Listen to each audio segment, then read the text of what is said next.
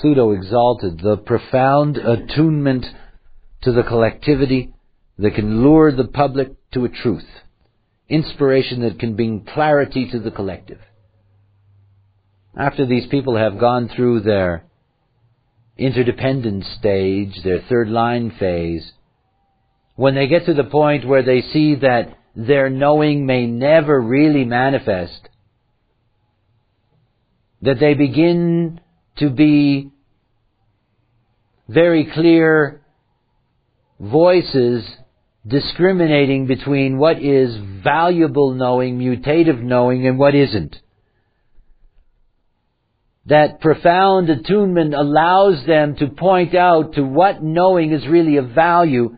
They're the ones who know whether the fifth line has any value or not, whether that influence is justified or not, whether that knowing is practical or not. And because of that, they can lure the public to the truth. In other words, it's not their knowing, it's knowing other knowings. That's their knowing. To know the value of the knowing of others. And as I described to you, the power of the sixth line is that when the villagers are frightened of the behavioral changes demanded by the heretic, that they climb up the mountain to the fool on the hill to the sage and say, "Look, what do you think of all this?" And the sixth says, they know what they're talking about. That's sufficient to lure the public to that truth.